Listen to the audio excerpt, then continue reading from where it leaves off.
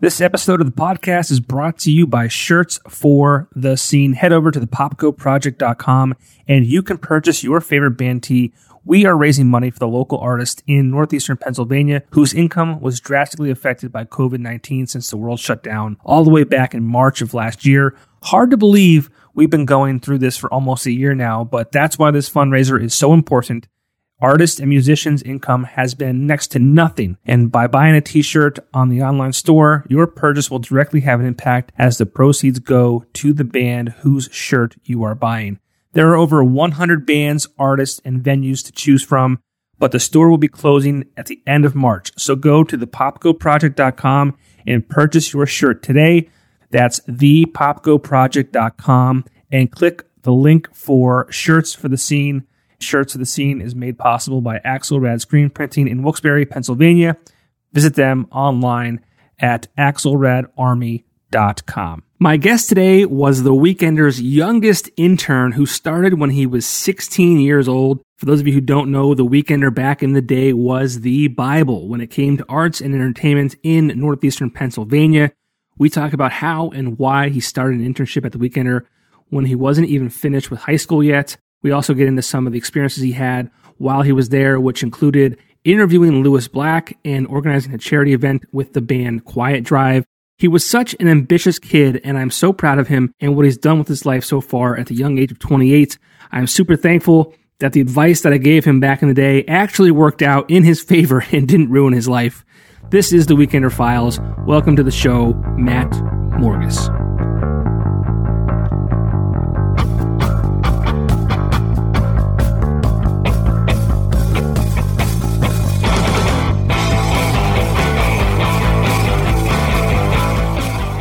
We are live. What's up? Not much. What's going on? Not much. You all right? You nervous? I'm not nervous. I just went over everything that I was kind of going to say, so now I feel like I'm going to repeat myself and leave out a lot of stuff. Oh, man. Well, today I'm joined by Matt Morgis, who was The Weeknders' youngest intern ever. How old were you when you started at The Weeknders? I think 16. I just got my driver's license. Oh, my God. What a place to start your life. Matt Morgis, man, I haven't seen you probably since your 21st birthday. That's right. That's one of the last times I think I was out drinking in NEPA, which was, I'm going to give away my age here, like 7 years ago now. Donos. Well, no, I mean, that was 2010, wasn't it? Or no? Oh, I didn't turn 21 until 2013. That was 2013. Why did I think it was 2010? I don't know. Oh. I don't know. 2013. Man, where does the time go? I know. Where does the time go? Matt Morgis, a young 16-year-old kid interning at The Weeknder. And how long were you there for? I feel like you were around for a while. Yeah, like 3 years, I think. Because I did it, I guess we're going to get into all this. But like once I got to college at Temple in Philly, it kind of just ended, I guess, at that point because it's too far away. Tried to keep it going, doing freelance, but then I got into the computer stuff and left it behind. That's all right. But it was an impactful 3 years for a kid your age too. I mean, like, yeah. Let's say you were an intern at 16. It wasn't like we went out and found you at school. I think you approached us. So tell me a little bit about how that happened, because I don't even think I know how that happened. Right. But I mean, how does a 16-year-old kid who's supposed to be in high school and you just got your driver's license, you should be like, cruising with your buddies, and instead you're looking for internships at The Weeknder. Well, that kind of happened. I got in trouble cruising with the buddies and was told you gotta go get a job. But at the same time, we had a pretty cool assignment in school where we had to go for biology class. We had to go shadow every marking period. So there's like 4 quarters in the school year. Each one we had to go job shadow someone, which was the first time I really thought like, oh, wow, you're not going to go play professional sports. Like when you're in Little League, you're like, I'm going to go play MLB or whatever, right? And then you actually get to like junior high school, and they're like, well, what are you going to do when you grow up? So that was the first time they made me like in like 10th grade or whatever. They're like made everyone really think about it. Like, what are you going to go major in, or if you go to college, or are you going to go to college? What are you going to do? So I was like, shit, I have no idea. So I emailed like 97.9X and like Weeknder people and stuff like that, just trying to like do my job shadowing somehow around music. Though I wasn't good enough to actually play, but I figured, all right, like I'm kind of into music and sports. So what jobs could I shadow around those two things? So I went down the music route first and got the job shadow with Jim Bone, 97.9X was the first one I did. And then I shadowed Alan Stout at The Weekender. And then he led me to another one, Eric Ritter at Windmill. And I kind of just got into this whole world. And he also led me to Gene Smith at Rock Street. So I don't know, just kind of got into it from there. So I shadowed Alan for a day, had to write a report about it. And Alan threw me to the staff meeting. When I was at the staff meeting, you guys were talking about weekender sessions and starting it up. And the next day I emailed in and said like, hey, I was kind of interested in that project, would be down to like help out if you could. And you guys let me come in and help out. I don't even remember you coming to the staff meeting. Yeah, I think I was telling you a story before this. Where at the end of it, I tried to like speak up a little bit when you guys were talking about the session thing, and I was like, I just saw this like, concert from a beach in California streamed on Facebook. Like it'd be really cool if we could live stream those or something. And everyone just like got up and walked away mid sentence. And like no one.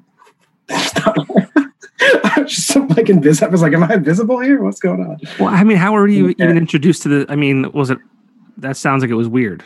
Yeah, no, I don't know if I wasn't speaking up much or people just didn't care what I had to say. But I thought it was a funny moment. I don't think that's the case. I specifically remember Steve just getting up and walking away, which was funny. Lelo, same thing, because I was kind of talking to Lelo because he was the one talking about it, and he just got up and went to his desk. I was like, all right, then, well.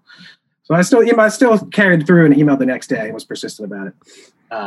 Which is funny. I was probably some nervous kid. I was scared out of my mind because I was shadowing Alan for the day and he dropped me off up there. And then he kind of like disappeared for the meeting. I thought he was going to be there. So then I was just sitting there with all these people. My mom made me wear a tie that day for the job shadow. She's like, oh, newspaper people wear ties. And then Steve comes over in jeans. You came over in like jeans and a t-shirt. Lelo was wearing jeans. And I'm like, oh gosh, I'm overdressed. I'm this weird kid here. Well, it sounds strange that Alan would have just come up, dropped you off and then left you.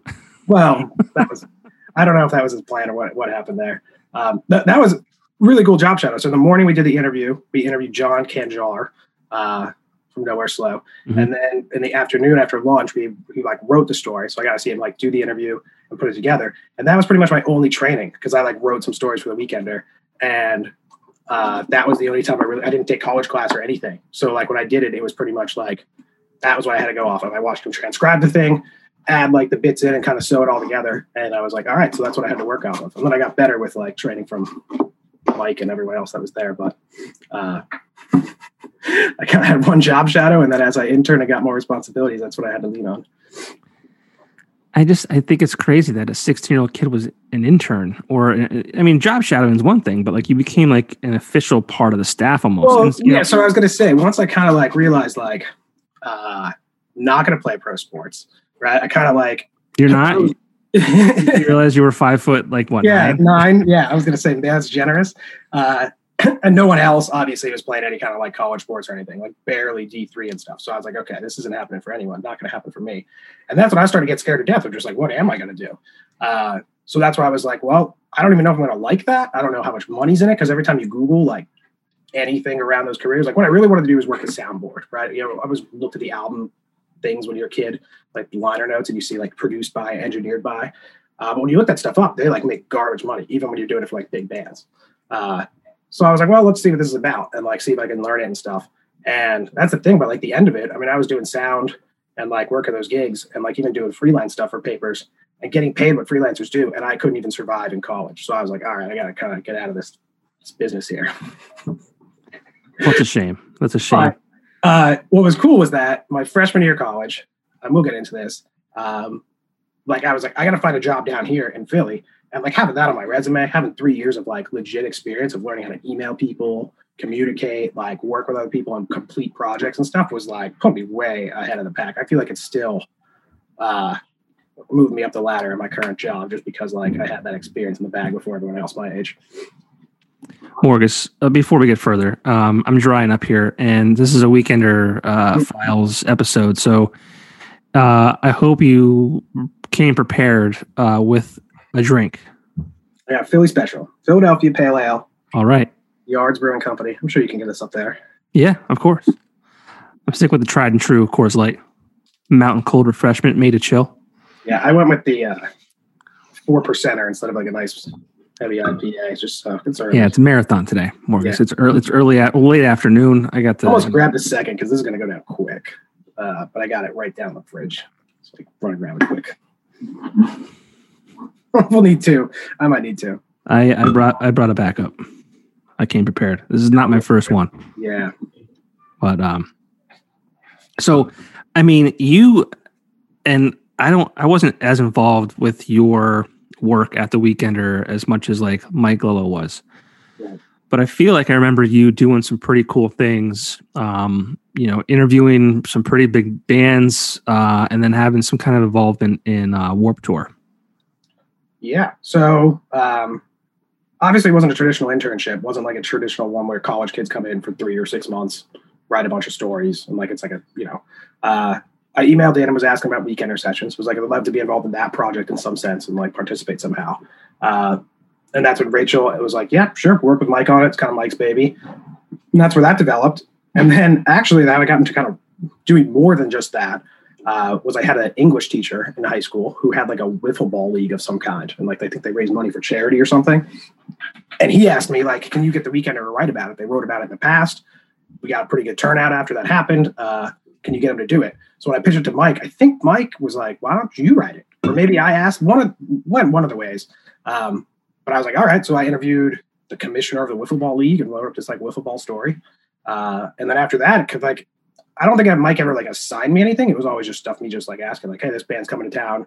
If I, can I try to get an interview? And if I get it, can we run it or something? And like, sometimes he would just run stuff online only, basically, probably to just keep me busy and out of his hair. But I'd be like, can I review this concert? And be like, sure. And it would just run online only. But it was awesome because I got to, go through the process of emailing the publicist, getting the review tickets, taking photos, all that stuff. Was that scary for you? Is I mean, like, again, you're like a 16-year-old kid and like, yeah, Mike's like, yeah, go contact this person. And you're a kid. I mean, yeah, I mean, again, he wasn't like demanding anything. It was always me just being like, hey, this band's coming.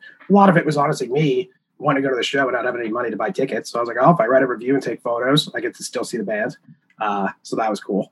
And it was a pretty good life hack, I guess, to get concert tickets in high school. Life hack. I was going to say one of the things I did was that Music First stage, which was pretty cool. Weekender was a sponsor for it, a side stage at Montage. So oftentimes I was booking the bands. Like Mike would give me the list, say reach out to these bands for these dates, and like schedule them to, told them what time to show up and all that stuff. Announced them, did prizes and giveaways and stuff, and then all that was before the gates opened. So then when the gates opened, I had a little sticker and I was able to go in. And so several times I was able to bring a buddy that helped out and like whatever, and then we got to go in too. So that was pretty cool too. Like working with the Live Nation people. Live Nation even then gave me posters to put up, and they would give me free tickets to like shows in Hershey and stuff in Philly. I got Blink-182 tickets my freshman year here in Philly because I put up posters for it. So it led to a lot of different connections and stuff. I feel like you probably became pretty popular amongst your friends. Like this is the kid with the ticket hookup. I feel like the opposite, because normally if I could get anybody, it would be like one person. And then I was probably like the weird, obnoxious kid that was like doing this stuff. Like, I don't know. I'm looking back. I feel like I was probably the weird kid. The weird kid doing what? Like real job stuff. Like I wasn't being a kid. I don't know. That's true. That is true. There is that angle if you want to. Yeah. I mean, there is that. Look at the nerd, overachiever. Right. Yeah. That's what I'm exactly. Yeah. But I mean, you are where you are today because of your desire to achieve. Right. Like I had no idea what I wanted to do. I got into video editing, and the reason I kind of got into programming now is because no one knew how to do anything with the website. I remember Lello all the time was like, "Oh, I wish the website could do this or that or that." No one knew how to do it, and I remember like going to Temple, and it wasn't even like one of my like I don't know, it was one of those gen ed classes. Temple had a really cool pro. He's a plug for Temple. They owe me some money. Well, you were in the sweatshirt, so I mean, yeah, this is a nice sweatshirt.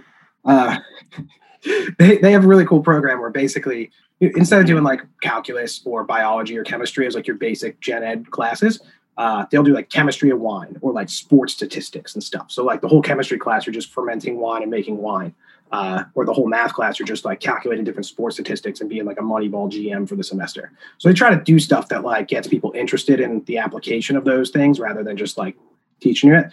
So my science class, I signed up for like one that taught you how to make a website. So the whole semester you're learning how to make a website, and that counted as one of my 2 science classes I had to take. And the first day the teacher was like, you switch your major to computer science, you could be building these websites full time and make a ton of money doing it. She's like, I guaranteed a salary and everything. Like job before you graduate, literally walked out and changed my major. I was like, I could be a guy, like instead of the guy that edits videos or writes stories or whatever, I could be like some freelance web guy. So it still kind of fit the mold of like what I came out of the Weekender from. And I was like, and no one knew at the Weekender how to do any of this stuff. I could probably make a ton of money doing it just even back home. So it kind of like led to, you know, everything I'm doing today. That's wild. Did you party in college? I mean, I feel like you were always like so focused on your career. Like, did you just, well, once that happened, yeah. So I switched my major to computer science freshman year. That's when I like stopped writing stories and stuff for the Weekender. I tried to do it, you know, actually it was pretty funny. I also worked. So the Weekender internship led to like a formal summer internship at Go Lackawanna, my summer before college, which was awesome because I got a byline on the front page of the Times Leader for a court case I covered. Someone spray painted rat on some guy's car, and I wrote about it, and the Times Leader ran off the front page. But when I did the internship for Go Lackawanna, Chris Hughes was the editor, and he was like, I will email you police blotter stuff. And like, will you put the police blotter together every week? Because it was like a Sunday paper that came out. So Saturday morning, I'd wake up super early, really hungover, and write the police blotter. I think he kind of caught on because he stopped sending them to me. But I was trying to like, you know, do freelance stuff for Go Lackawanna. And at this point, I was no longer really an intern, but I was like actually paid by the Weekender to write some freelance stuff, like album reviews and stuff. But trying to do that with school and then knowing I was not really doing that anymore at the major, I kind of gave it up. But right away, I was like, I got to find a job now in my field. That's where I'm working now. So I got an internship at my current company my freshman year of college, still working there today. So once I had that, the rest of college was a breeze because they were paying me. They actually paid me for my internship, unlike you guys. So they were paying me good money. Morgis. So that's relax. That wasn't on me. So it was like, don't like. Oh man, that hurt. Jeez. Oh my gosh, I was like, wait a minute, tech? They pay you for your internship? And they're like, yeah. And it was like $25 an hour or something. As a freshman in college. Wow, I was that's pretty wild. Yeah, you're rolling. Yeah. So and then that just continued. So then, yeah, I got to actually really party. Like when everyone turns 21, no one has money for the bars, but I was like, you're rolling. Shots, yeah, $1 beers. Let's go. Just so you know, Morgis, I did an internship at the Weekender also, and I did not get paid either. So let's pump the brakes a little bit. I remember going down to Philly, right, and like thinking, okay, different media market now, bigger media market. Am I going to have to start from zero? Like, are the 3 years I just put in at the Weekender like basically going to not mean anything like down here now? And I was very concerned about that because like a lot of people, like I was talking to seniors and stuff, you know, they do the orientation. And they're all like, oh, yeah, I'm working for CBS Philly right now, and they're paying me $8 an hour to, like, run the camera. And I'm like, what? And then over here, they're like, oh, we paid $25 an hour for your internship. I was like, what am I doing? Like, it's crazy how, like, tech obviously has an absurd amount of money. And that's pretty much what it is. I have no interest in programming, no interest in actually making websites, but it was just, like, a money grab pretty much. And, like, I'm okay at it, so it worked out. And what exactly do you do now? I'm on a clinical data processing team for a company that publishes a ton of medical info. So we publish like medical journals, textbooks, and like we write a bunch of. I work in like the department of the company that makes that info available to like actual doctors and pharmacists and stuff. But again, boring tech job, pays the bills. Not really. So I also like freelance and like build websites and stuff outside of it. Obviously, a lot less the last year or two. As you get older, I feel like there's little side hustles die down a little bit. That's where like the fun projects come in, I feel like. Yeah, I mean, like you get older and it's like, is this really worth my time? That's what it is. Yeah. Yeah. Because you're married now too. Like, oh my, like it's crazy to think about, you know, Matt Morgis as a 16-year-old kid to like Matt Morgis now. It was, I wasn't going to say that, but I was going to say, just brought it up. So the freelance stuff definitely has died down since the marriage happened. That's what they'll do to you, man. But I think that's what happens, right? They'll crush your spirits.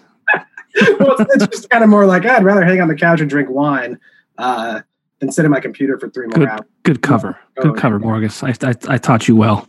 But I was going to say, I do remember you specifically telling me not to get a girlfriend in college, like really giving me the lecture before I went down. And I actually remember hitting you up when we started dating, and you're like, "How old are you now?" I told you, you're like, "Yeah, it's fine."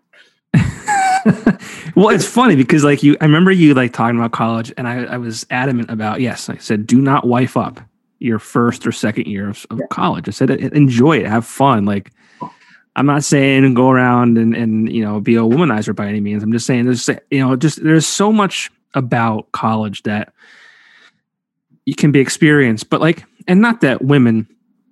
This goes for females too. This is not just a male oriented thing. This is I don't believe a female should get tied down early just because it's just human nature. When you meet somebody, you kind of focus on them and you spend your time with them, and you just kind of, not that you forget about friends, but it's just different, It is. I know there was a guy, my roommate freshman year, dated a girl first 2-3 years. And I broke up right at the end of college, and I don't know. I don't want to name names. I feel like I'm already giving away too much info for my friends. You spend 3 years of, and you're looking back at that, man, I wasted my good years of college. You probably party less, you probably, hang out with friends less. You're probably just I always those experiences are just on the fly. You never know what's going to happen. It's just things are just so, I don't know.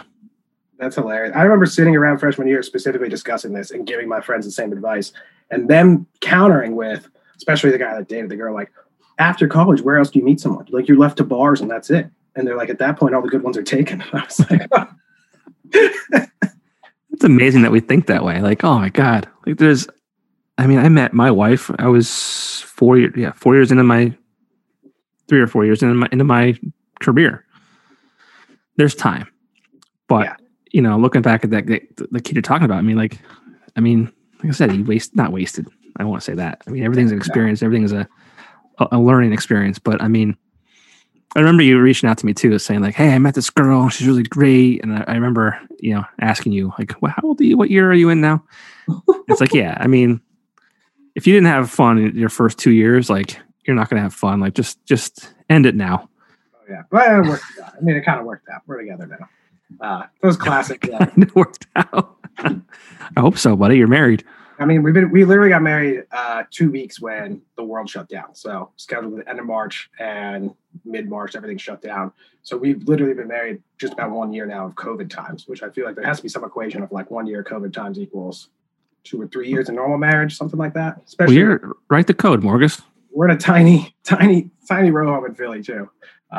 Both working at home on Zooms all the time. It's been a fun first year. If you can make it through that, buddy, I think you're set. I know, that's what I've been saying, right? Yeah. Things go back to normal, should be. Yeah, and then you got married and you didn't spend a ton of money. Yeah, we got to figure that out. Because we rescheduled it for March of this year. That's not looking too good. No, I wouldn't count on that. Unless you're outside. But March outside, it's not going to work. That's not going to work. Nope. So, I don't know what we're going to do. There's a downfall, right? Because you don't have the big ceremony. You don't get all the family wedding money that normally comes in, friends and family. Yeah, but you're not spending the money, Morgis. That's the problem. See, when you have a wedding, right? And people don't know this. So dude, this is the advice that I got when I was 16 at the weekend, and that put me ahead of other people. Yes. Let's go. We'll share it with everyone. No, so when you have a wedding, right? Typically, and then the rule of thumb is, the guest is, and most don't know this. The guest should give you a gift that covers the cost of their dinner. Yes, I heard that, and we were realizing that's not the case for a lot of people. Well, the thing is, not everyone knows how much this shit costs because back in the day it was cheap. It was $25 a plate. A couple can give you $50 and they cover their meal, right? No. Now it's 130, 140, 150 open bar. It's a huge expense, and you definitely don't make your money back. Not that that's what it's about, but that we were praying, are we going to break even on this? How does this work? So that's the debate now. So we're do we actually just reschedule this thing again, or should we just put our money into a house of some kind? I don't know. We got a debate, man. We got I'm into living in the city. Here's my recommendation: go to the suburbs with a yard and a fence, and I'm I don't know if I'm ready for that. I got to take a train to work instead of walking. So that's the next big decision. I don't know if we get advice on that one. Well, you don't have a choice. That's what marriage is. You just say yes, whatever you want, and move on with your day. No, but what I would recommend is, I would say do it back home in northeastern Pennsylvania. Do it outside. get it catered, get a, and this we'll get into this, get it like catered by like a barbecue guy. Right. Yeah. I wonder if anyone knows anyone. You know, I don't know. So, no, but I mean, that's the way to go. Or go to a what do you call it? Like a PAV. They have like, it's cheap. They rent it out for the day. It's cheap. There's like you can get a covered building or a covered outside pavilion. Yeah. That's the way to do it. It's cheap. That's the thing. We already had a small, because it was so expensive, like you said. We had to cap it and only invite certain people. I don't know. It's a mess, but we're obviously not the only ones that are going through it. Could be a lot worse, though. We luckily just didn't have to spend a lot of money. That's the worst that happened for our 2020. So, Morgis, you're rolling though. I mean, you're making that big tech money. You just said it. So open your pockets up and let's go. Yeah. No, I mean, again, it sucked, but just, I don't know. I'm trying to keep it in perspective because I know people are hurting these days. Well, the wedding industry is hurting, Morgis. Don't you want to help support them? My gosh, don't be so selfish. Dude, the venue just like didn't, won't give it away, but they've been like 7 months just completely ignoring us now. I don't know if they're like really? On business or what. Yeah, I mean, people on like their Instagram, like they'll post every once in a while on Instagram and the comments are just like, you ever going to call us back? So I can't even imagine. I mean, especially down here with, I think we're a little bit more restricted than up your way. And I don't think they've been able to even do many outside events like over the past few months. So I can't imagine. Yeah. What's it like in Philly? So indoor dining just opened up again. So I've seen a lot of some restaurant. I don't know. It's weird. We have some restaurants around us that just kind of like haven't closed for good, but haven't opened up. They're just like, we're going to be on hiatus for a bit. Once it got cold and they couldn't really do the outdoor dining. So I don't know. It's kind of dead. Not really. It's one of the debates we have. I don't know about you guys, but I've been like programmer working from home this whole time. And now don't know if we're ever going to have to go back to the office. So without all the conveniences of the city, this is the first time we're like thinking suburbs might make sense, but then who knows? This summer, everything can go back to normal. And well, yeah, and that's one thing you got to think about too, because that's what everyone's doing. I mean, that's everyone was fleeing New York City to the suburbs, and I don't think that's ever going to be the same, not for a long time, anyways. Yeah, I mean that's what that's our debate. I'm like, if I don't ever have to go back to the office, then yeah, let's go get a big place because we're always home. But if I got to commute again, the suburbs here, you got like an hour train ride into the city. Yeah. 2 hours a day. I don't know. I'm not ready for that yet. That's a big decision because as you get older too, I mean, the last thing you want to do is spend an hour or even 2 there and then another hour or 2 home. That's 4 hours of your day. Just like, I mean, thankfully we have like technology where you can have, your phone and get work done. That's or whatever. What people do. Yeah. Normally it's like no more than an hour train ride. So it's normally like 2 hours a day. Yeah. But like it's a lot. Or yeah, but some people that haven't, I want to get too far on a tangent here, but yeah, some people got like 20-minute, 30-minute train drive to the train or to the train station, then an hour train ride. Yeah. I don't know. It's weird because we pretty much proven for the past year we don't need to really physically all be together, but I do miss some of it. Like, I feel like there's a lot more formality to talk to people now. Like even me and you now, it's just like, oh, we got to get on a Zoom, et cetera. Like that's how it is at work. And normally you just turn your chair around and talk to someone. Yeah. Yeah. I mean, I've been in an office since June, so I don't know what that's like. Thank God too, because the first 3 months were, or two or 3 months. It was tough, man. Yeah. What was it like working from home with a kid? Because I got coworkers that have to do it. I don't have to, and they're struggling. It's a battle because like you're still expected to do work, right? And then you have this tiny human that you have to make sure doesn't jump off the couch and break their neck off the coffee table, right? And it's weird, and I feel very terrible for like the moms and dads, and I don't know how it works because these kids who are doing virtual learning, like how does that work? With a mom and a dad who both have to work. Like who teaches their kids, who stays home with the kids, and then you think about like a single mother who has to work, who the same thing. Like how does it work? I have no idea.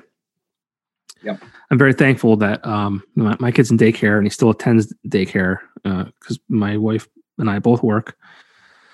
But I don't know what we would do otherwise. I have no clue.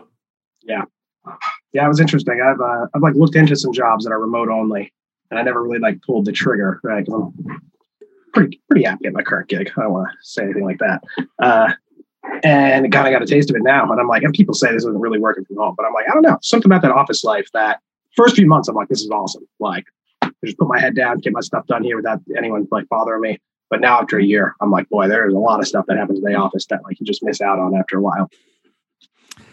Yeah, it's definitely not the same if you're home. Maybe I would have enjoyed it more if I was just home by myself. But even then, like, oh God, yeah, I'm very social. I like people. Like I like most people. Yeah. Well, no, I shouldn't say that. I hate most people, and like some. I was gonna say that could be a good segue into like I've heard talking about on other podcasts, just like the team environment that was at the weekend. Like what's Lelo called us out too, I guess. I keep in touch with the most people from that, even though I was still so young, than I do from any, like, I've had so many people come and go on my current job that, like, I don't know, Facebook friends maybe here and there, but like never really reach out or see them or anything. In fact, I got like several contacts still, you know, close friends. Like it says something about like the camaraderie about it. I don't know. Yeah, I feel like at the Weekender we always had the right people in place. And like even when we didn't, those people didn't last long. I mean, I don't know, there's probably 3 or 4 people that I can remember that joined the team, and it was like, how did you even get here? Like, how did you make it past the gate? Because you're not going to work here. This is something I kind of wanted to bring up because when I was there, I thought everyone was one big happy family. Everyone loved each other. It was like this awesome environment. And then when Lelo left, that was kind of the first time I heard like there's a lot of inside drama there that I was not really aware of, I guess. And then listening back to some of these, I'm like, holy shit, maybe, I mean, I guess that is kind of like a family, right? Every family's got like issues and stuff, but like, yeah, funny you say that about certain people that didn't quite fit in and stuff. Because to me, and I'm sure other people on the outside that weren't necessarily working there thought everyone was one big cohesive group, almost like a little clique you got going on. And we were for the most part. It's weird. It was a family, like you said. I mean, people just we'd fight like family because we were around each other all the time, and it wasn't like a big company where like I would see you, you know, on a Monday and then not see you again until, you know, next Friday. Like we'd see each other every single day, and like the staff, like what, 10 maybe.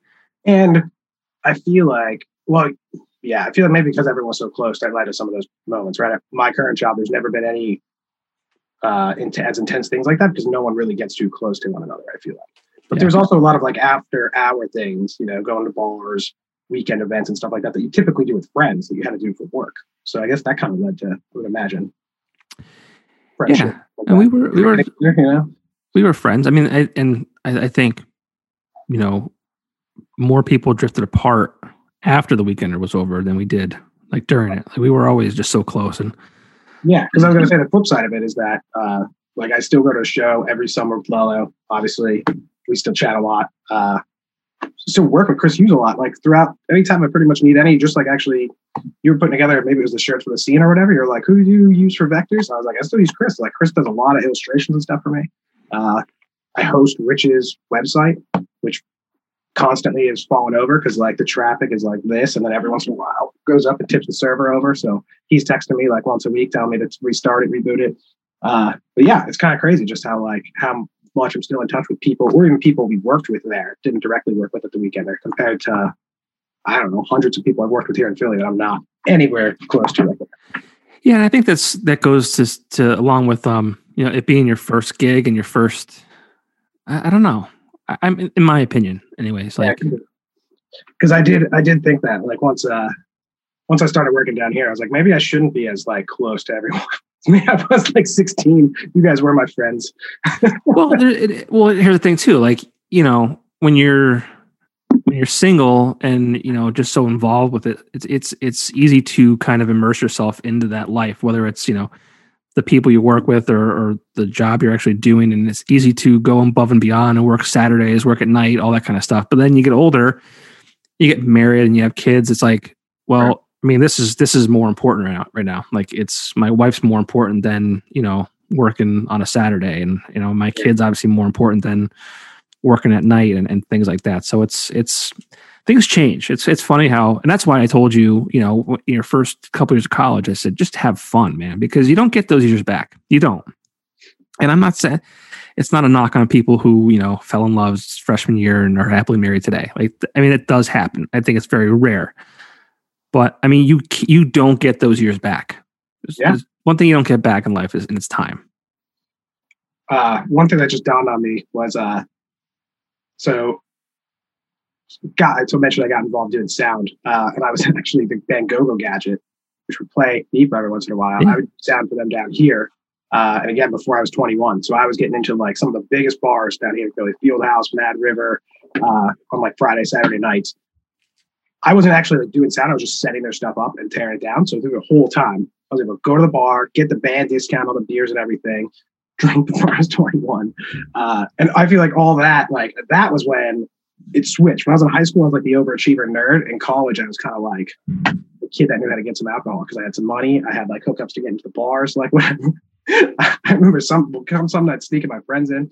I feel like I learned all those shenanigans from my 3 years.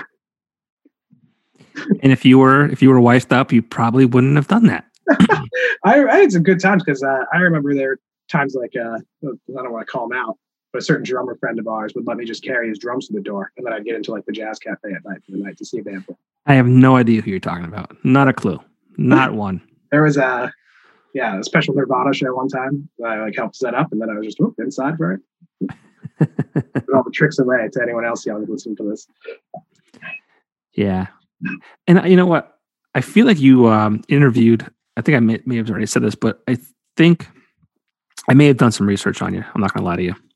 Anything's still out there? Like, I can't find any of my own stuff. There's some old YouTube videos, which there's some of that, but I feel like you interviewed Train. Yeah. Lewis Black. Lewis Black was a fun one. I mean, those are like, you're a young kid and you're interviewing these big, huge names. Like, Train was one of the lead singer. It was like the bass player or the drummer or something, right? So like, it was somewhat underwhelming but cool at the same time because they had "Hey Soul Sister" on the radio at the time, so everyone knew that song. We're playing Montage, so obviously a big deal too because enough people were coming to see him for that. But yeah, Lewis Black was cool because that was one of my, and that's the thing is like a lot of the stuff was like I interviewed Tom from Blink-182, which was kind of like the goal, right? It was like I just pretty much wanted to use this to talk to my favorite musicians, I guess.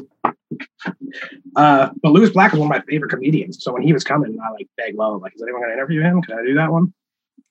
So told me to go for it. Got the reply back, and like that's when I kind of realized, like, I don't know, it's kind of the inside story behind a lot of this stuff because he was like screaming, doing his rants, and then he'd be like, "Was that one all right? You want me to redo it? Like, was that funny enough?" And I was like, "Oh, like it's all an act, right? Like he's not just like this angry grump, right? Having a heart attack every day with every issue that comes up." But yeah, I don't know. It was kind of, they say don't meet your heroes and stuff. And like, there was definitely some of that when you interview some of these people because someone's a jerk or whatever, that it kind of like changes your perception about it. But you also realize like, they're not all living glamorous lifestyles, right? Like I interviewed a lot of these people that were coming to like smaller clubs or like the cultural center or something. And they're rolling through on vans, like eating Taco Bell, like, counting the money and cash they're getting from the venue to like putting the gas and stuff. And I'm like, holy shit, like it's people on the radio and stuff, but that doesn't necessarily mean they're rolling in it. And then if you want to work for a band like that, like those merch guys, sound guys, they were getting pretty much jack shit. And I've kind of opened my eyes to like, oh wow, this is not as glamorous as I guess I thought, which was pretty much the whole goal, I think, of the internship and stuff, was to try to get exposed to this career and see if like that was something I could do. So I think it succeeded. Yeah, it's pretty cool that your high school kind of pushed you in that direction because, I mean, I don't know about you, but I don't think it's wise for us to push, for society to push kids who are 18 years old into college and force them to decide, hey, this is what you're going to do for the rest of your life. This was probably the best school assignment I had because I remember him giving a statistic that said like 92% of college freshmen change their major by the time they finish graduating with a different major than what they started with.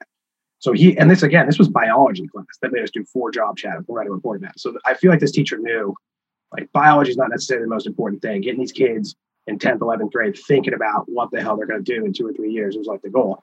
And it did. It worked. I mean, like I had put no thought into it and was basically ignoring it, maybe confront it, and then find like some cool, gigs around town that I might be interested in doing it. And kind of made me realize, like, I remember Jim Bone, this stuck out too. Jim Bone's like, what's your favorite subject? And I was like, probably like math or science. He's like, dude, if math or science is your favorite subject, get the hell away from here. Like, he was like, go as far away as you can. He was like basically selling me on not doing the job. He's like, I wake up at 4 a.m. I got to go to bed by 8:30. If I fall asleep at 9:30, I'm miserable. Like, I can't go out and see any friends at night. Like, I'm always tired. And like, just like, I'm thinking like, this guy's morning radio show, listening to him all the time, hilarious. And he's like, don't do this stuff. Like, if you like math and science, go do something else.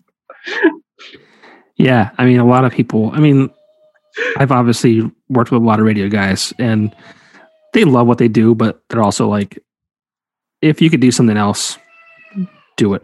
Is my kid like, yeah, it was funny. He was like, here's some like 16-year-old kid who's like interested in math and he wants to like be a morning radio guy. He was like, no.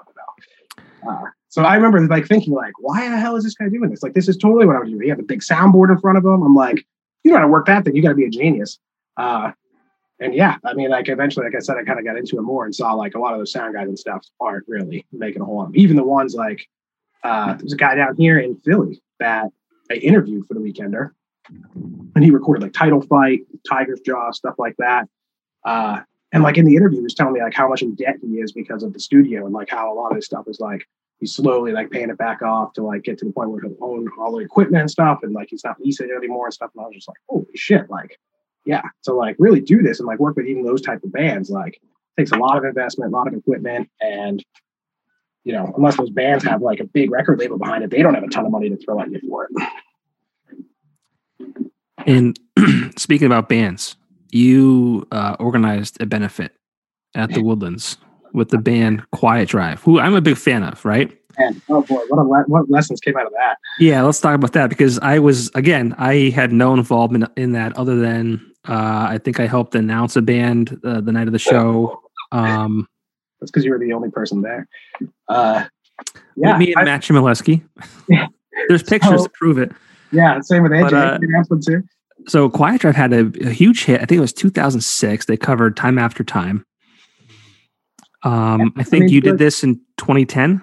To a 17-year-old kid booking a band that has song on the radio was a big deal.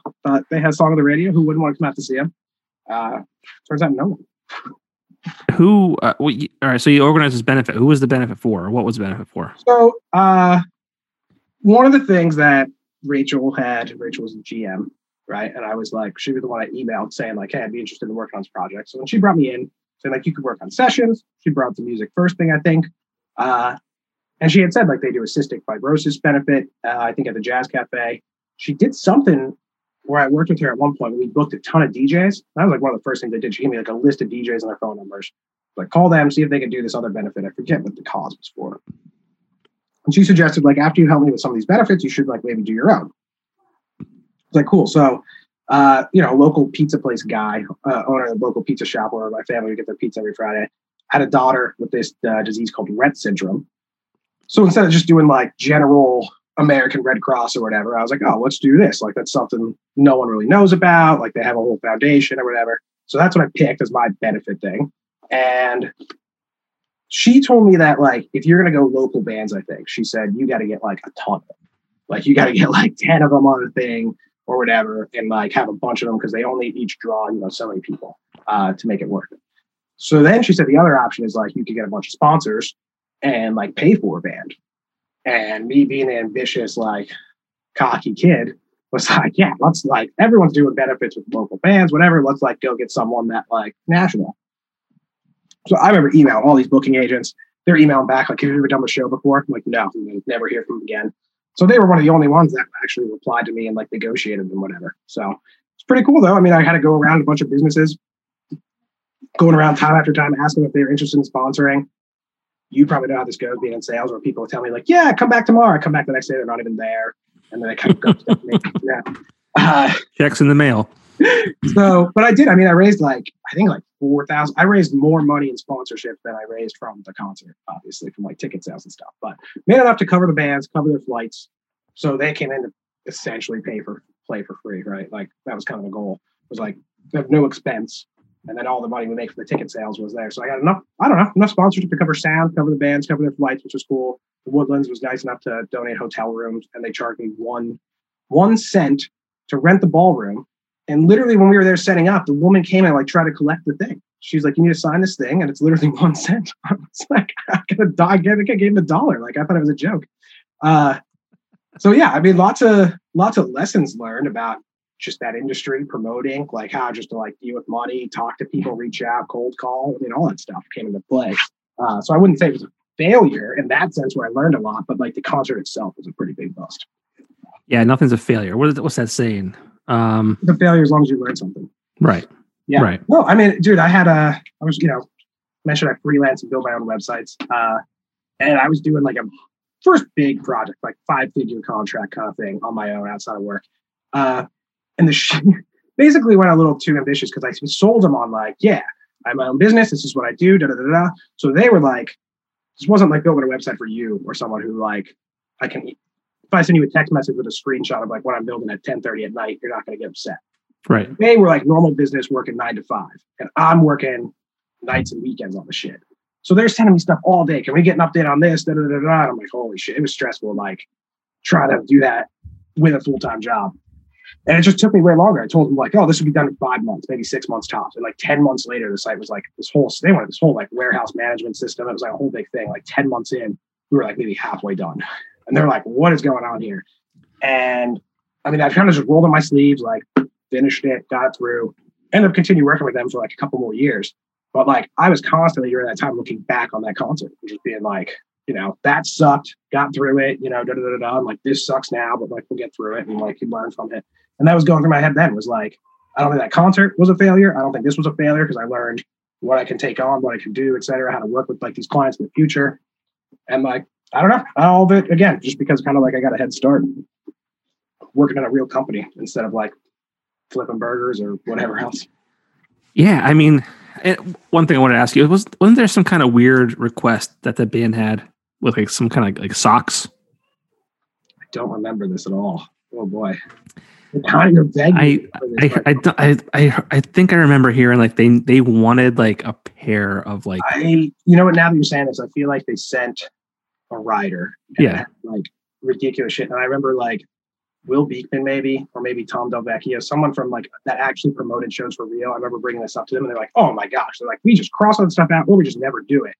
And I remember actually asking one of the band's managers, like, is this really expected? And they're like, no one ever does it. And I was like, oh, thank you. Like, they were like, I think that was kind of just like giving me a break as a kid where they were just like, no, you don't have to stress about this.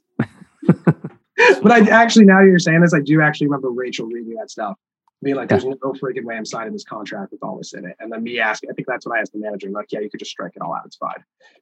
That's funny.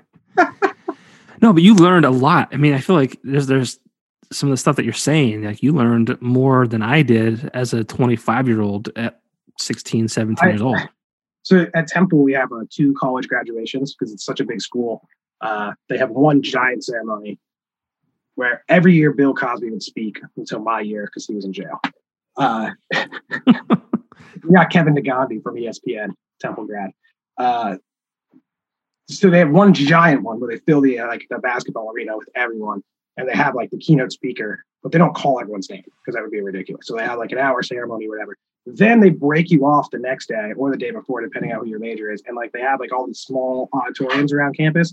Like you just go for your major, and that's the way. A separate ceremony where literally the whole ceremony is them just calling names. And like my major had like a couple hundred people, so it took forever for them to get through it.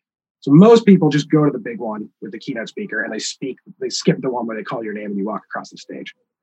So I skipped mine where they called my name to meet potential client at this like coffee shop over here. And like, that's why I like signed like to build a website for like 10, 11,000 bucks instead of going to my college graduation. I kind of remember being like, I would never be able to do this if it wasn't for weekend stuff. And like being able to like make those sales calls and everything. I was cold calling all these people around here, like letting them know I build websites, had time to do it and stuff like that. And I never would have known how to engage with people if it wasn't for like the experiences I had there. So it all paid off. Yeah, for sure. I mean, like I said, even still, I know we hire kids. We have this program at my work now, where we hire like 30 to 40 new college grads, like fresh out of college grads every year. They're blown away by just like the corporate email stuff, or like having to book a meeting to like talk with people and stuff like that. Like they're like, oh, how do I do this? I was able to jump right in, like calling a meeting with other people, like setting up time like that, and like to actually discuss a topic and have an agenda and like get something done. Like I didn't have that learning curve, I guess, that I see a lot of other people going through. Yeah. Which, again, just gave me a huge advantage, I feel like. I mean, I loved your ambition. That was always something I admired about you as a young kid. Do you remember the time you and I went and saw Angels and Airwaves? Yeah, that was what I interviewed Tom for.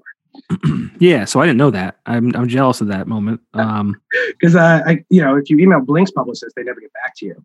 But he was putting out that Angels and Airwaves movie, and Angels and Airwaves publicist sent out a thing like, this movie's going to be in theaters. Da, da, da, da. If you're interested in talking to Tom about it, email me. I don't know. Holy shit! I was on vacation, I believe, with my parents, like a couple weeks before college, and got that, set up the interview on vacation or whatever. And then, I remember being like, well, now I gotta go see the movie because I just interviewed him about it. The movie kind of sucked, if I remember correctly. That's some dude in space alone and gets trapped out there. Yeah, it wasn't great, but it's like I mean, what I remember more about that day or night or whatever it was the time that you and I spent at Johnny Rockets. Because I couldn't drink a beer. So, yeah, you were underage. Back now, we would normally go to a bar or something, I assume. You and I went to Johnny Rockets, and that was my first time ever there, and it was bizarre. So, like, you're 10 years younger than I am, right? So, like, I feel weird just the fact that you're, like, probably, what, like... I was probably 18, 18 or 17. So I'm 28, you're 18. This seems weird. And we're at Johnny Rockets, and they're squirting like happy faces on this plate and ketchup. Oh man! Yeah, I actually remember. Also, we did a weekend session at Harvey's Lake, and we went to, I think it was Grotto, right? And you and Matt Shimoweski taught me how to properly pour beer, which I need to pour another one here. You tilt the glass, whatever. And I remember going to my first college party where there's like a keg in the basement and everyone's getting these foamy ass cups filled with foam. And I'm like, oh my God, it works. Like, tilt the glass and everything. And it was literally just, the only time I ever saw that or anyone taught me that was you guys like Grotto. Couldn't even drink it. Your whole life is like, you could think your entire life like on the Weekender and the people you met there. This is amazing. Yeah, it was. I guess that. I mean, I got like all the typical experiences you get from sports, like being on a team. If you're like a young guy on the sports team, you got guys 2 or 3 years older that kind of like give you all the advice or whatever. I got that from the Weekender instead. Like real life shit. Like, I mean, technically. But yeah, it was even better. It wasn't like 18-year-old kids giving a 16-year-old advice about like where to, I don't know, go drink beer in the woods or something. Like, it was like real shit. I mean, technically your wife can thank us. And me specifically. You specifically. Because I mean, had it not been for me, maybe you would have. Maybe you would have. You still have 2 more years of college left. Maybe you would have met somebody your freshman year, and had I not given you those words of wisdom, you would have been like, okay, this is the one, and you would have never met your wife. Yeah. So tell her that. I feel like I really do feel like I got that. Like I said, I got an internship down here right away, and they just like pretty much never let me. I still work there today. Pretty much after the summer was over, that was a form of like summer internship, right? Like interviewed for it, and they were like, "You're going to work here for the summer, and in August when it's done, you go back to school or whatever." And that they were like, "Do you just want to keep doing this?" And pay me part time, and then the summer would come, I'd work full time again. It was pretty much like I had the Weekender. I feel like where they were pretty much just like, "You guys pretty much like, if you want to keep doing it, great." And they were like, if you could pull it off at school, like, yeah, let's keep going. I don't think they would have done that had that been my first real work experience, but it felt like I was 3 years ahead of the game, basically. Yeah. You mentioned that sessions at Harvey's Lake. Who was the band?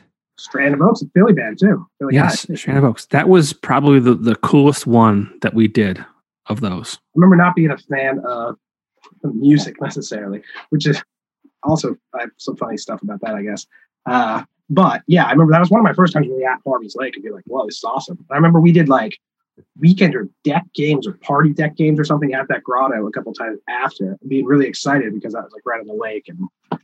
But Lelo was big, like, jam band guy. I feel like a lot of the stuff he covered. I remember Jackie Green was coming to the Jazz Cafe and him freaking out, putting him on the cover. And I'm like, who the hell is this guy? Am I supposed to know who this is? Now I'm like, I wanted the Dead. I remember going to the Bog for Lelo's Highway 81 event. And somebody there was like talking to me, and like I had to leave when the real thing like I was there for like the pre-party or something, but then when the band started playing or something, I had to leave because I wasn't 21.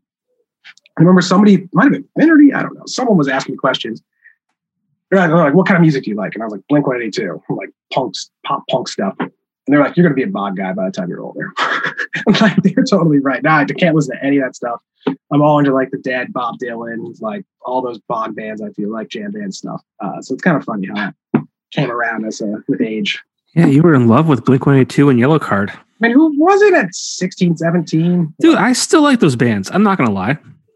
Actually, that's why my wife and I remember we were at a bar first night we met, and I remember like her asking like, what's your favorite music thing? And I'm like, not gonna lie, I'm like kind of into like this new stuff, like, but Blink-182 is probably my favorite. Her being like, mine too. I'm like, she honestly says like that's why she kept talking to me.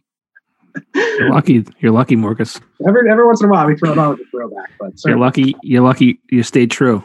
Yeah. To your roots. How'd you guys meet? Just school?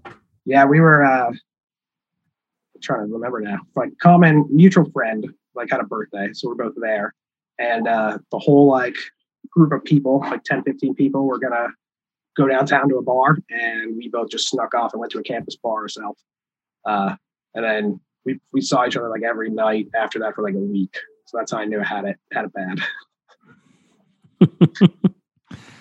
And you called me up and said, John, I got it bad. What do I do? Is it okay? Is it okay? Is it time? It was like very weird because we just pretty much started dating without officially, like every night. It was like, do you want to go to the bar and get a drink? Yeah, why not? It's like, holy shit. It was 21, but it was like to be drinking like every night out of the bar was like something new.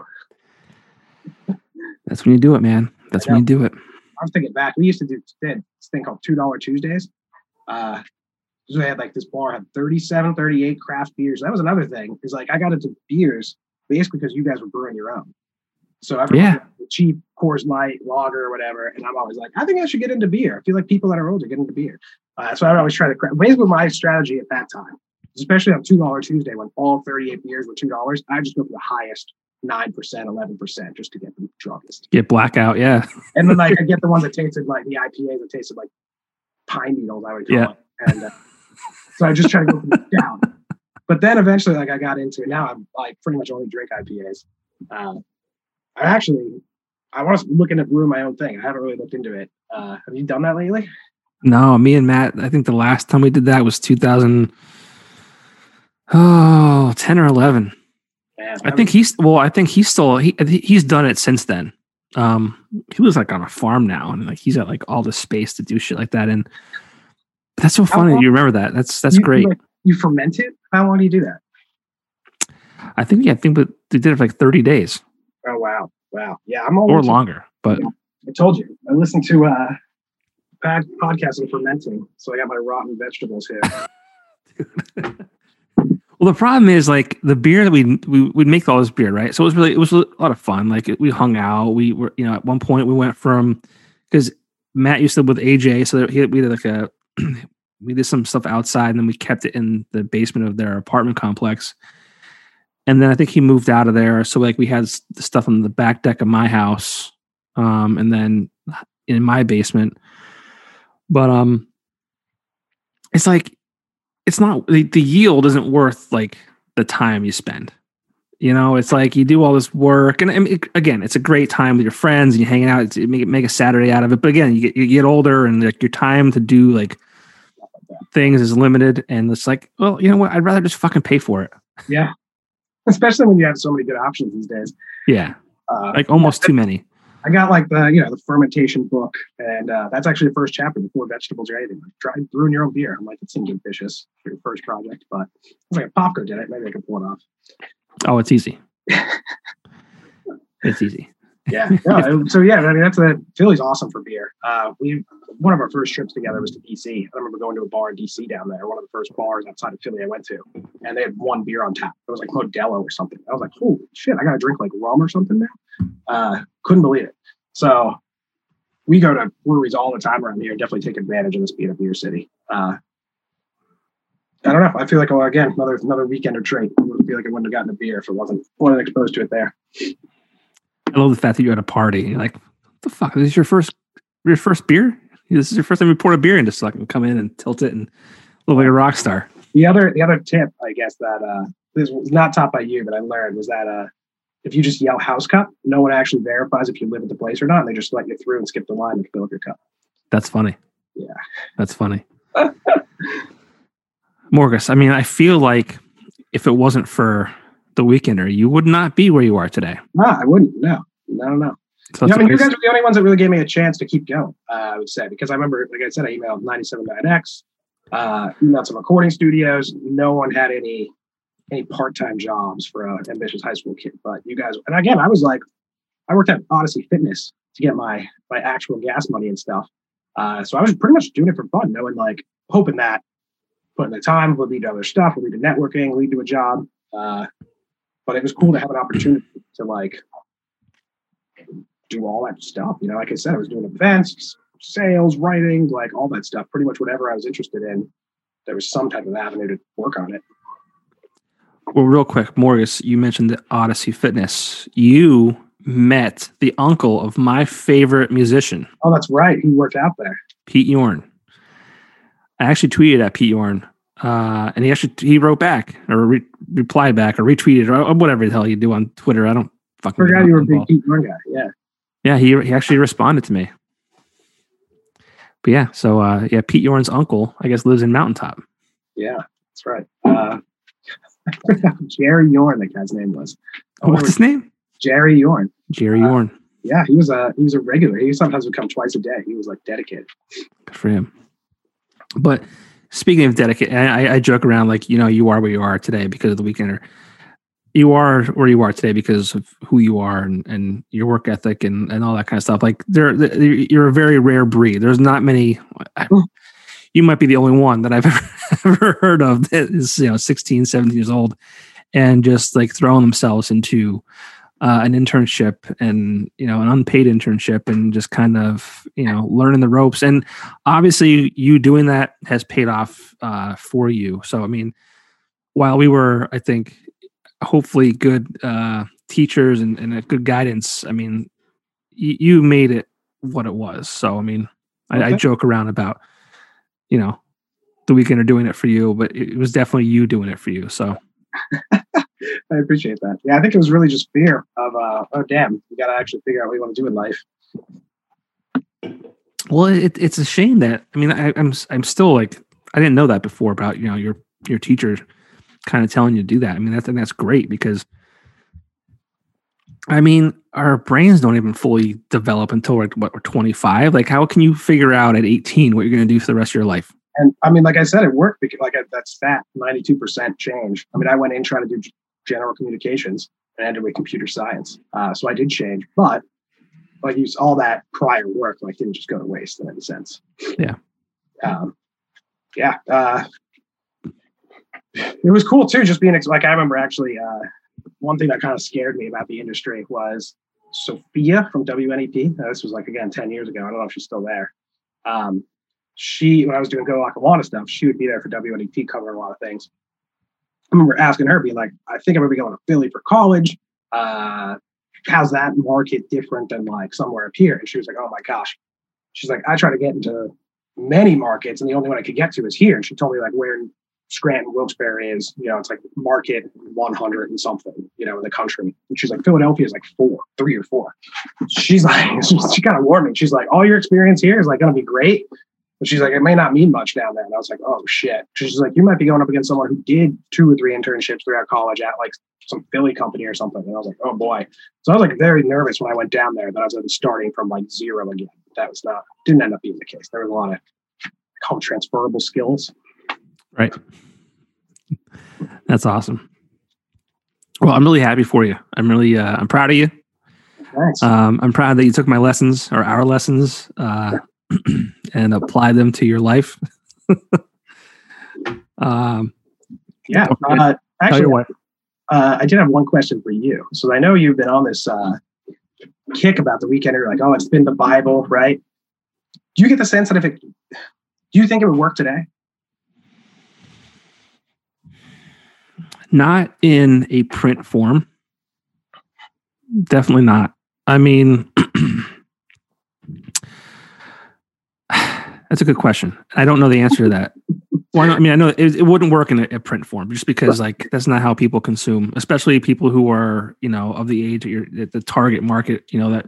And of course, non-COVID times, like. Well, that too. Yeah. I mean, shit. I mean, can you imagine that? Even like if we were, if it was back in 2005 and the world shut down, like, I couldn't imagine. But I mean, the thing about the Weekender was, and I said this before, they wanted to push us into a digital direction and online. And I think that's how, Sessions was kind of born. And, Mike and Nikki were doing, videos called The Weekly Dose, and Rachel and the marketing side was, I was included in that too. We were doing Party Favors where we would talk about, there's a video component of the print product talking about what was going on, that weekend and where to go, who to see. With $0 budget, right? Yeah, there's no budget. It's like, go do this. And it's like, okay. So, I mean, I think we did the best that we could with, what we had. But I mean, the Weekender in general would never had a budget for anything, even when, it was profitable. Like, but that's how this industry is. Like, print and even like radio and shit like that. Like, right. And from what I've experienced, I could be wrong, but from my experience, they just don't know how to utilize and move forward with what they have and build upon it and put money to it. So, like, I mean, stations will flip formats because, this isn't working. We need to change the format because we don't have the listenership or whatever it might be. Well, how do you reach your listeners outside of having a radio station? Like, how do you market yourselves? Because there's so many times that these media companies who are, they tell, let's say Matt Morgis, you have a website development firm. Well, how do you tell people about your business, Matt? You need to advertise. You got to put your ad in the paper. You got to put it on the radio. You got to put it on billboards. You got to do this. You got to do that. But if you turn that question around on them and said, well, Mr. Radio Station, how do you reach new listeners? How do you do that? Where do you advertise? Whoa, no. Don't get crazy, Matt Morgis. We don't know how to do that. We don't do that. We don't spend our own money. You kidding me? I was going to ask that. It probably made you pretty resourceful for this, right? I imagine you have a scrappy budget for your kicking this project off. And zero. You got to be resourceful. I mean, that's my own, doing the freelance websites and stuff. That's what I did. I put, I think, $200 in the bank account and started. I was like, all right, I'm putting no more of my own money in, build websites, get the money, save it, etc. And I feel like all that, again, came from Weekender having no budgets trying to do this stuff. I remember trying to do Weekender sessions and stuff, just even buy pizza for the bands was hard. Yeah, I mean, and it's I feel weird too, because like I've been built to do that, like to cut corners and which is, I think it's good, but it's also bad because it makes me sometimes feel cheap. It makes me wonder. So this is I did this meetup before COVID. I was trying to do like a monthly, and this also probably just came from the Weekender stuff. I was like, it'd be cool if we did a monthly tech meetup at the office. We have this cool tech office. We're always talking about, just like you said, how can we get the word out about us, right? It's hard to recruit and hire in tech. So then what do we do a meetup where we have like some interesting talks each month? We supply food and just bring a bunch of those people here if they can see the office, et cetera. And like, just, I don't know, at least get the name out. And the company's like, sure, here's like $300 to use every month. And let us know if you need more. Buy rent a PA system, buy beer, get it catered, et cetera. I was like, holy smokes. I'm like, if the Weekender just gave us $200-300, like $200-300 made all the difference of that being a scrappy event that could work and was thrown together versus like, wow, I could just ask someone, here's some money, or how much does this cost? Let me pay you to do this and it gets done right. I was like, damn, if we had sessions or anything with even $250 a month or something, like it was already, I feel like, really good. I don't want to like put down anything we did because I'm really proud of it still to this day. You're right. If we just had a little bit of support, oh God. Yeah. And I would feel badly if I didn't, like, you mentioned this project, and I have to thank, Keith Perks, did my logo design for this whole thing. So shout out to him. He did a great job. And I was going to say, I think that's why so many of us stayed friends and stuff, because we had a band together and real, not bargain and trade, but like, there was a lot of that going on. Hey, I'll scratch your back, you scratch mine. And then you kind of made those connections and relationships. And it was more than just, again, everyone I build, even people I build websites for now, it's strictly business. Like, they're paying me money. If they stop paying me, I don't care. And like, if I stop delivering for them, they have no problem dropping me for someone else.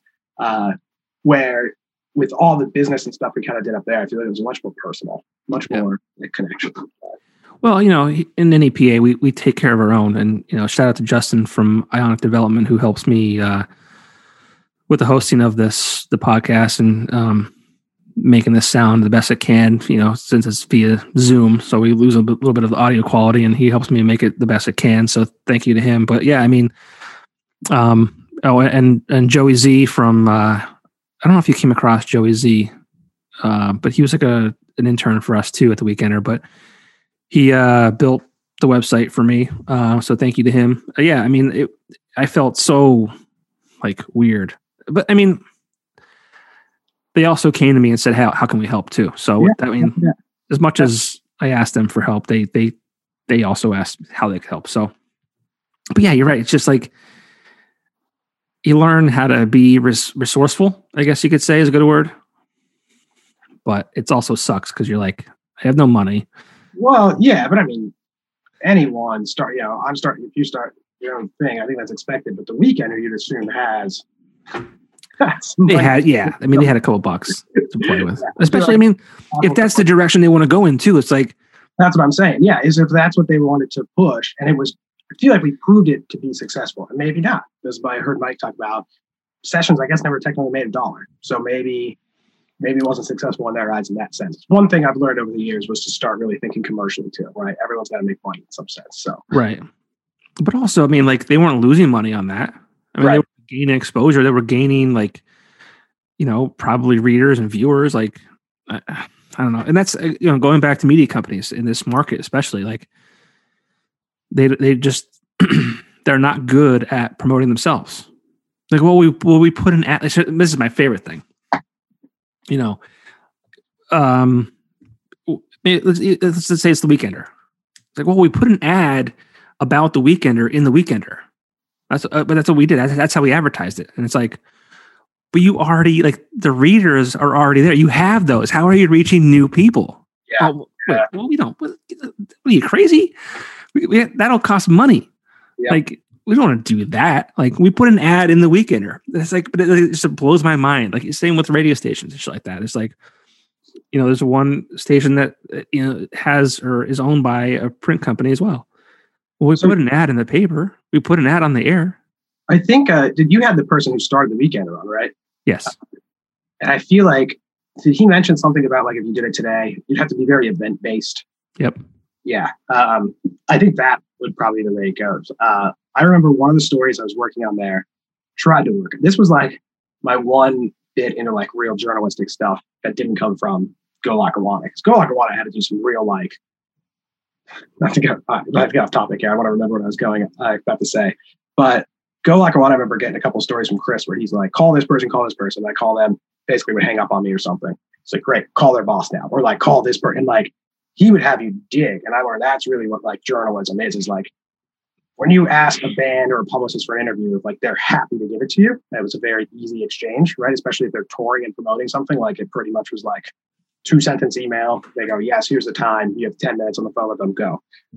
When you're trying to dig up a story about someone who spray painted something or a court case or something, they're not willingly giving this info. And you're going to, like, call their family and friends and really try to dig for some of this stuff. And I was like, oh, this is a little more uncomfortable. And I remember trying to do a story. This is how I tie back. And remember, I was going to say, I remember trying to do a story for Lello that I pitched to him about, like, why do cover bands make so much more money than original artists? I don't know if you remember me digging. And I remember asking all these bands, and they're like, no. I'm like, great, I'm working on a story about this. Can I, like, quote you with some of this stuff? Oh, no. Cannot put my name or use my stuff at all. And I was like, oh, shit. Because because I remember it was mind-boggling, feeling like a lot of these artists, like, I don't know if it was just cool to me because I was around people that created music that I feel like I never would be able to do myself, or if I felt like, oh, they were actually good, or some combination of both. But I was just like, we have all these bands around here making original music. How come they can't play it? Every time they're playing, it's always just a million cover songs, and they maybe work in one of their originals, but most of the time, never. I was blown away that that was the case. And I tried to do a story on it and get to the bottom of it. Never did. I mean, I don't want to like throw out any hot takes or anything here, but like, why do people just not give a shit? Like, you think it seems so weird. Like, anytime there's any new original stuff, it seems just not to like hit with the audience as much as the covers. Yeah. So people, I mean, what I think it is, people like familiarity. They want to hear songs that they know and that they can sing to and all that kind of stuff. Whereas, you know, a local musician who's doing their own stuff, like, they don't know it. They don't know how to appreciate it. Like, I guess that's what would blow my mind, because I'm like, I would love to listen to the new, you know, like, Miz was one of my favorites because I was a big guitar guy. So like, Miz was my thing. I would listen to all those songs and learn them, so that I would be interested to go see him. And like, oftentimes I go see him and he'd play cover songs and stuff. Oh, God damn. I didn't know. You know, it was like always hard to find his original gigs or something. You really had to seek him out. Yeah. Well, that's people, especially like, you know, on a Friday, Saturday night, they want to, you know, unwind after a long week. They want to dance. They want to sing. And how do you do that? It's with songs that you know, and it's stuff that you're familiar with. So it's like, and I mean, so is it still, my question basically was going to be like, is it still like that? Because this was, again, 10 years ago. So has it flipped a little bit, because there's a lot of focus on local music between like what you were doing, like with your old show, and now this, obviously other stations were doing local music stuff. So it seems like there's more of a focus on it now than. I think, so a lot of things have happened. Like, you know, back in like 2008, 9, 10, there was a little bit of a shift in the entertainment world. You know, a lot of venues, A, they closed, and B, they didn't want to pay full bands because they couldn't afford to. So they started paying DJs. And I feel like, you know, the last 3 or 4 years, this area specifically has kind of, started to make a comeback. It was venues that, you know, focused on original material, that opened their doors to artists that, you know, played original songs. And there was, you know, the radio show that I had, you know, 979X had one, the River has one, whatever you want to call it. You know, Rich from NAPA Scene, you know, it's a big focus on local music. I mean, it was just always, and also too, I don't want to forget the fact that a lot of musicians today support each other. So it's more of a community effort than, you know, back in like 2005, 6, 7, you know, if you were a original local band, like it was cutthroat. Like they didn't get along. Like they were like, we're better than you. We're going to be the next one, you know, signed out of the area. And that's kind of all there was to it. But these days, there's a lot of collaborations. There's artists working together on songs. It's just a different time. Yeah. That was something interesting, because I saw these bands. Like, I remember when I was looking at the Job Shadow stuff, and I found a lot of these bands, which led me to The Weekender and 97.9 and all that for the job shadowing. They all had like original songs, you know, their MySpace and their autoplay, and it was like their own thing. And then you saw their schedule, and it was always, you know, 10 at night or whatever, so I was never able to go, and 21 plus. And I just assumed they were always playing those original songs. So when I actually got in, like, from working the internship and stuff, and saw that they were all covers, and I was like, whoa, my whole perception was like kind of turned upside down. I don't know. And then I realized, like, oh, okay, so this isn't the scene I thought it was, with a bunch of like creative musicians all playing their own stuff. Like, they're doing that sort of, but when they play their gigs. Yeah, well, that was also, I mean, they would play those gigs to help fund their. Well, that's what I'm saying. Yeah, they had to play those gigs to get the money to then pay for the studio time, et cetera. And I was just like, wow, this is just not, you know, my original perception of it is just not the case, I guess. Again, another like don't meet your heroes moment, I guess. Like, I thought like it was, I was like a high school kid looking online, seeing like all these MySpace pages, thinking it was this whole big scene, and then you get into it, it's a little different. It's like, oh, but it all comes down to like money, really, too, right? Like if that was what was paying the bills, you can't really blame a band for taking a $5K check to play Night of Covers. Yeah. I mean, it's funny how you talk about perception, and it's funny how, when you're young and you think about things and, oh, this band's on the radio, they must be rolling, and you see them, they're pumping a van, and it's just amazing. Like, I don't know, until you kind of are in it, you don't understand how the sausage is made, Yeah, I think one thing I learned too is that no matter how, even down here in Philly, when you really get into a field or like any type of like, doesn't even have to be a niche, you realize everyone in that industry, whatever, knows each other. Like, I don't know, like in those days, like if someone was promoting a concert, you probably knew who it was. And I feel like even down here, it's only a handful of people really in that business doing that stuff. So you kind of learned like quickly, like you don't really want to burn many bridges because you're going to be, everyone knows each other. And like, even if you burn one bridge, that person's going to talk to someone else and like you might have a bad time. But yeah, I mean, perceptions is crazy. I remember when I changed my major my freshman year, all I wanted to do is work for Google or Facebook. And now it's like the last place I'd friggin' work. They're like, oh yeah, they have daycare there. They do your laundry. I'm like, that sounds awesome. I'm like, oh, that's because they never want you to leave. Right. They're just trying to trap you there. Yeah, that's crazy. That's crazy. Yeah, I don't know. That was, I feel like you guys definitely helped me grow up for sure.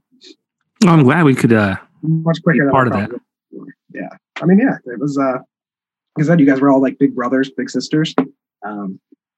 And I knew when I went down to college too, but I could always reach out if anything, if I ever needed anything, which was really cool, to get developed. Well, Morgis, if you ever need an old man's advice, you know where to find me. Yep. We should do it on the podcast. Advice with Popko. Yeah. So what's the plan for the pod? You're doing these weekender files, and then I know you interview a bunch of local bands, but yeah, I mean, focus on one thing, right? So you're kind of just trying to go. So, the reason I created it was because my radio show that I had got, they keep saying, well, they said it was on hiatus. To me, that meant canceled. And I always thought that I'd get canceled because I did something wrong. But I feel like in the 3 years that I had that over 3 years that I had that radio show, I did more advertising and promotion for that station for $0 than they did for themselves in like 10 years. So, there was that, and I feel like I built something for that long, for them to throw it away, right, and not have a real plan to move it forward, because I still think it had a place, in that cluster of radio stations, but it is what it is.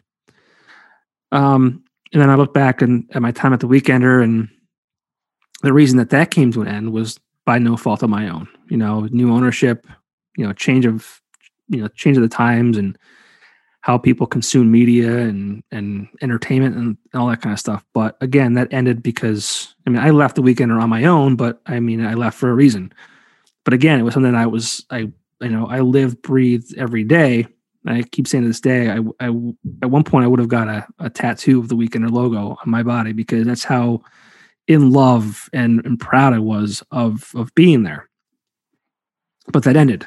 And I said, I'm tired of building something for other people. Yeah. And I still want to have a platform for, specifically local music and musicians in this area to use as, a way to get their, music out, and, how they kind of started and where they plan on going. But I don't want to pigeonhole myself just for local musicians. I want to, open that up to local business owners or, artists that are, tattoo artists or barbers or anything like that. But I also don't want to limit it to just NAPA. I think that's the focus, but the internet is, as you know, we talk about worldwide. www. But Popko Project.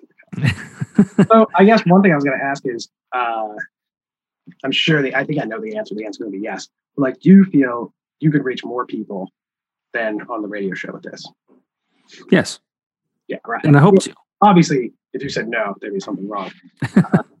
But I mean, it's pretty cool because, yeah. So, I mean, I guess I'd imagine that it's scary in some sense because you're totally in control of it. So, if it doesn't quite reach the height that you want it to, right, then you have no one to blame but yourself. But at the same time, if it does, like, you have no one to blame but yourself, which is a good thing. And also, like, I mean, you know, when I talk to you about doing this, you're like, oh, I don't know if people will watch or listen. And it's like, to an extent, like, I'm not doing this to pay my bills. I'm doing this to create something that, you know, for me, and to have a documentation of, you know, the life that I've lived and